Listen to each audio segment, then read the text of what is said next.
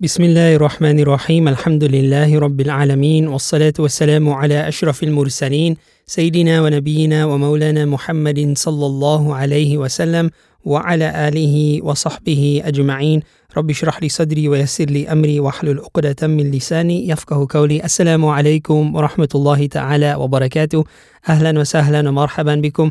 I welcome you back to this series on the supplications or du'as from the Quran and Sunna. I am near, says Allah subhanahu wa ta'ala, فَإِنِّي قَرِيبٌ أُجِيبُ دَعْوَةَ الدَّاعِ إِذَا دَعَانِ. I respond to the call of the caller whenever they call upon me. So let us call upon Allah subhanahu wa ta'ala in the best of ways. And what is the best way to call upon Allah? What is the best way to communicate with Allah? It is via His own words, Rabbul Izzati wal Jalal. And for this reason, we're focusing specifically on the supplications from the Noble Quran and then from the Sunnah of Nabi Muhammad sallallahu alayhi wasallam, because after the Quran, the words of Nabi Muhammad sallallahu alayhi wasallam represent the best form of communicating our needs to Allah. And again, as we said before, not only just to give Allah a shopping list of demands and what we want and what we don't want and how we want it, but also to turn to Allah as humble slaves. We saw this in the dua of Nabi Yunus alayhi salatu wassalam. We saw this in the dua of Nabi Musa alayhi salatu wassalam. Now we will see this in the dua of the very first human being and his wife, Nabi Adam and Sayyida Hawa alayhim as-salatu wassalam.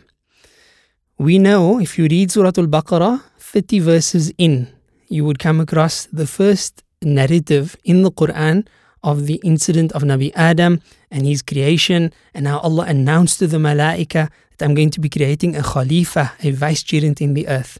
And the whole incident takes place when Allah subhanahu wa ta'ala allows the angels to prostrate. He commands the angels to prostrate to Nabi Adam alayhi salatu wasalam.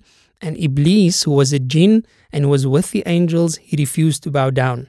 Now, Iblis did wrong, and this incident is dealt with in this segment and other segments as well, right, in the Quran.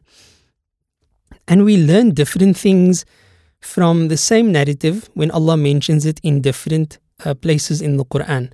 For example, here we learn what happened. And then in other places we also learn what happened afterwards. So what happened with Iblis and what happened with Nabi Adam alayhi salatu wasalam. So Iblis, on the one hand, when Allah asked him, look, I asked you to bow down, why didn't you bow down? And remember, Allah is Alimul Ghaibi wa Shahada, the knower of the seen and the unseen. So Allah knows. And the only reason that we can figure out, or that we can discern from the incident of why Allah is actually asking the angels, to bow down to Nabi Adam, why Allah is asking Iblis why he didn't bow down, why Allah is asking Nabi Adam afterwards when he ate of the fruit, why did you eat of the fruit when I commanded you not to? These questions, they give an opportunity in the Quran for the answers to be presented to us. And that's what we're doing right now. We are looking for the answers and the guidance from it. And what we see now is that Iblis is in a situation where he committed a mistake, right? Call it a sin, call it a mistake, call it a disobedience. But technically Nabi Adam also committed a mistake. He also disobeyed, right? And we can further on go into the semantics that would leave us with the conversation of the isma, or the infallibility of the prophets and messengers. But that's not what we want to look at right now. Just the fact that both individuals essentially disobeyed commands of Allah subhanahu wa ta'ala. So what's the difference? When we look at Iblis, his answers to Allah are indicative of the wrong way to go about things when we turn away from Allah. Iblis, instead of humbling himself before Allah subhanahu wa ta'ala, he sought to justify his wrongdoing. Instead of admitting that he committed a mistake, that he was sorry, that he would now turn back, he tried to justify why he didn't bow down. He said, Ana khayru minhu, I'm better than him. You created me of fire, you created him of clay. So in his mind, he made his analogy that fire is better than clay. And, scholars have looked at this and said, there's nothing intrinsically in fire that makes it intrinsically better than clay. Because there are properties in fire which are good and there are properties in clay which are good, and vice versa. Right? So in other words, there are bad properties in both as well. But in his mind, this was enough as a justification. He didn't even ask Allah for forgiveness. What did he ask Allah for? He asked Allah for respite. Just hold on, don't punish me yet. Let me first show you. La hawla wa la quwwata illa billah. What did he want to show Allah? He wanted to show that just as he disobeyed, he would also get us, the human race, to disobey. And he would take as many of us, if he has his will, he would take as many of us with him to Jahannam. Allahumma khfadna, may Allah save us and not make us from among the followers of shaitan. Nabi Adam alayhi salatu wasalam, on the other hand, and by the way, the Quranic narrative doesn't make Sayyidah Hawa alayhi salatu wasalam, she's not the guilty one as far as who tempted Adam. Right? According to the Quranic narrative, Iblis is the one who caused both of them to slip. It was not the temptation of the woman that caused the man to slip. So, mashallah, we've got a different narrative there to other traditions. So I would challenge you, if you haven't really grasped or understood the essence of the story of our Genesis, which is this that I'm mentioning, then really look at it from the Quran's perspective and try to see the lessons therein. So, Nabi Adam ﷺ is asked a similar question. Why did you eat of the tree when I told you not to? Right? And his response to Allah subhanahu wa ta'ala essentially is in the form of this dua. رَبَّنَا ظَلَمْنَا أَنفُسَنَا وَإِن لَمْ تَغْفِرْ لَنَا وَتَرْحَمْنَا لَنَكُونَنَّ مِنَ الْخَاسِرِينَ. O our Lord, we have wronged ourselves. ظَلَمْنَا أَنفُسَنَا. Remember, we said ظَلَمْتُ نَفْسِي in the previous application. We said La ilaha illa anta subhanaka inni kuntu min al-zalimin in the previous application. What do they all have in common so far? The same formula and the concept of utter humility before Allah subhanahu wa ta'ala. Oh our Lord, we have wronged ourselves. We have committed oppression against ourselves. وَإِن لَمْ تَغْفِرْ لَنَا. And if you don't forgive us, وَتَرْحَمْنَا, and if you don't show mercy upon us, لَنَكُونَنَّ. There's a lot of emphasis in this. It is emphasized to the max. Literally, right? We would most certainly be min al-khasirin, from among the losers. These are the words that Allah inspired to Nabi Adam alayhi salatu wasalam. And these are the words that he uttered immediately upon recognizing that he had committed a mistake. And as a result, Allah subhanahu wa ta'ala still honored Nabi Adam alayhi salatu wasalam. He's still regarded as a Nabi of Allah. He was still regarded as the father of humanity, so to speak, right? Because he was the first man. And we would forever say alayhi salam. Iblis, on the other hand, his outcome.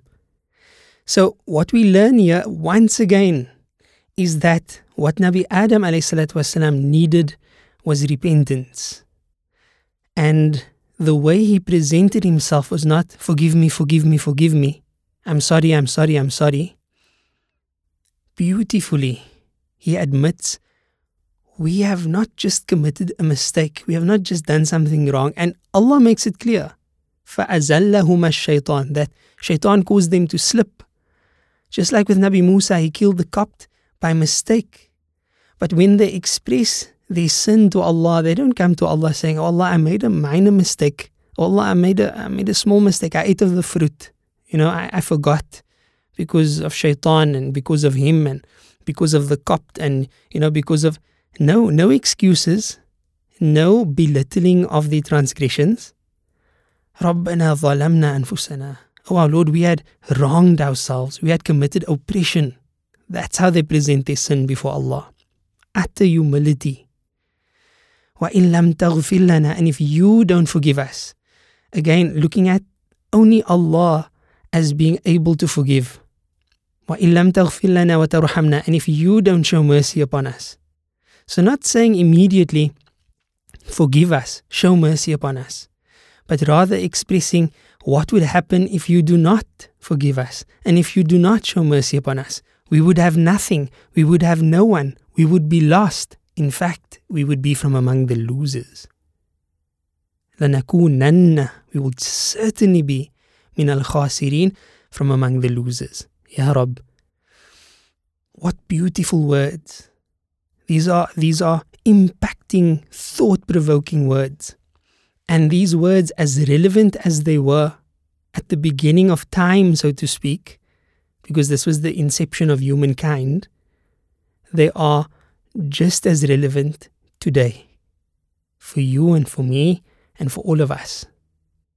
And we cannot get to Allah, we cannot progress in our journey to Allah until we accept that Allah is Rabbana, He's our Lord, and we are Abd, we are servants, which is what we reiterated when we discussed Surah Al-Fatiha right at the beginning of this series.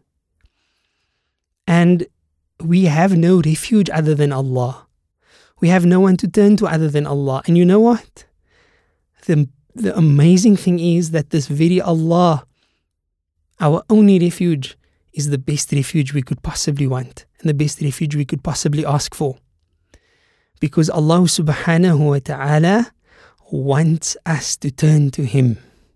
And this is the beauty of the relationship that Allah had granted us as His servants.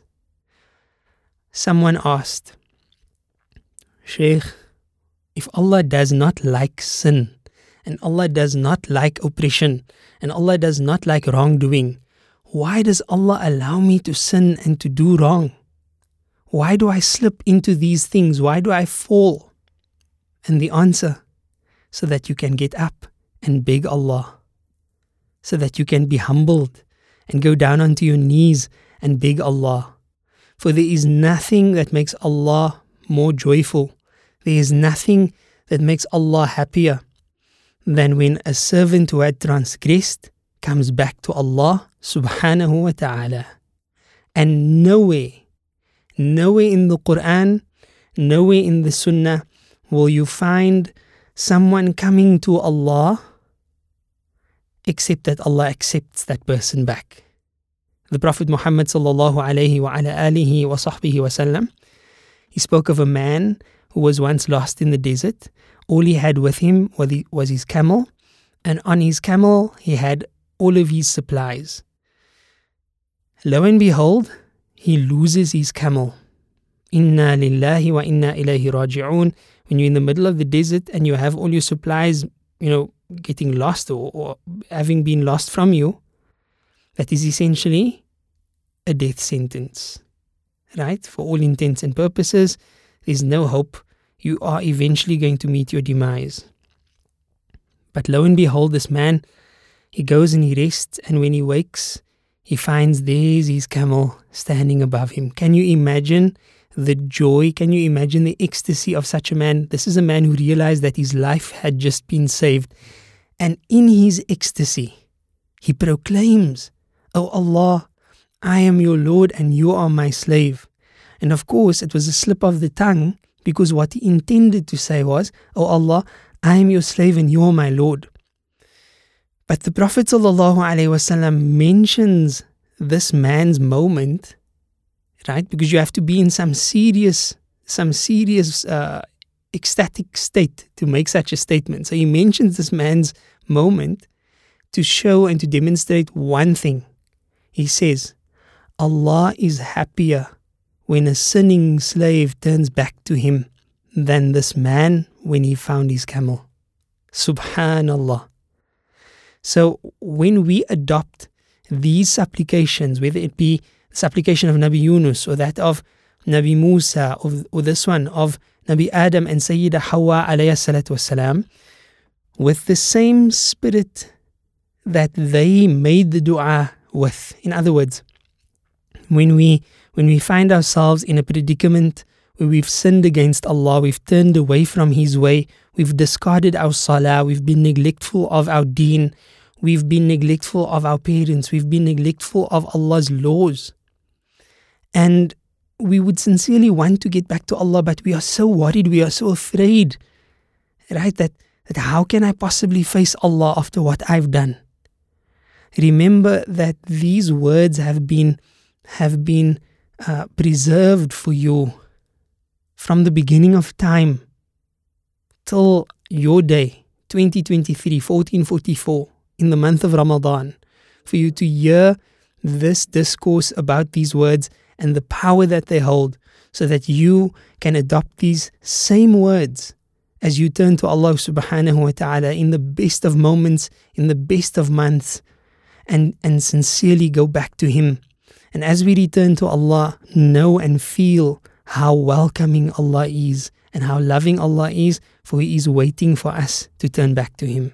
رَبَّنَا ظَلَمْنَا أَنفُسَنَا وَإِن لَمْ تَغْفِرْ لَنَا وَتَرْحَمْنَا لنكونن من الخاسرين آمين يا رب العالمين وصلى الله على سيدنا محمد والحمد لله رب العالمين والسلام عليكم ورحمة الله تعالى وبركاته.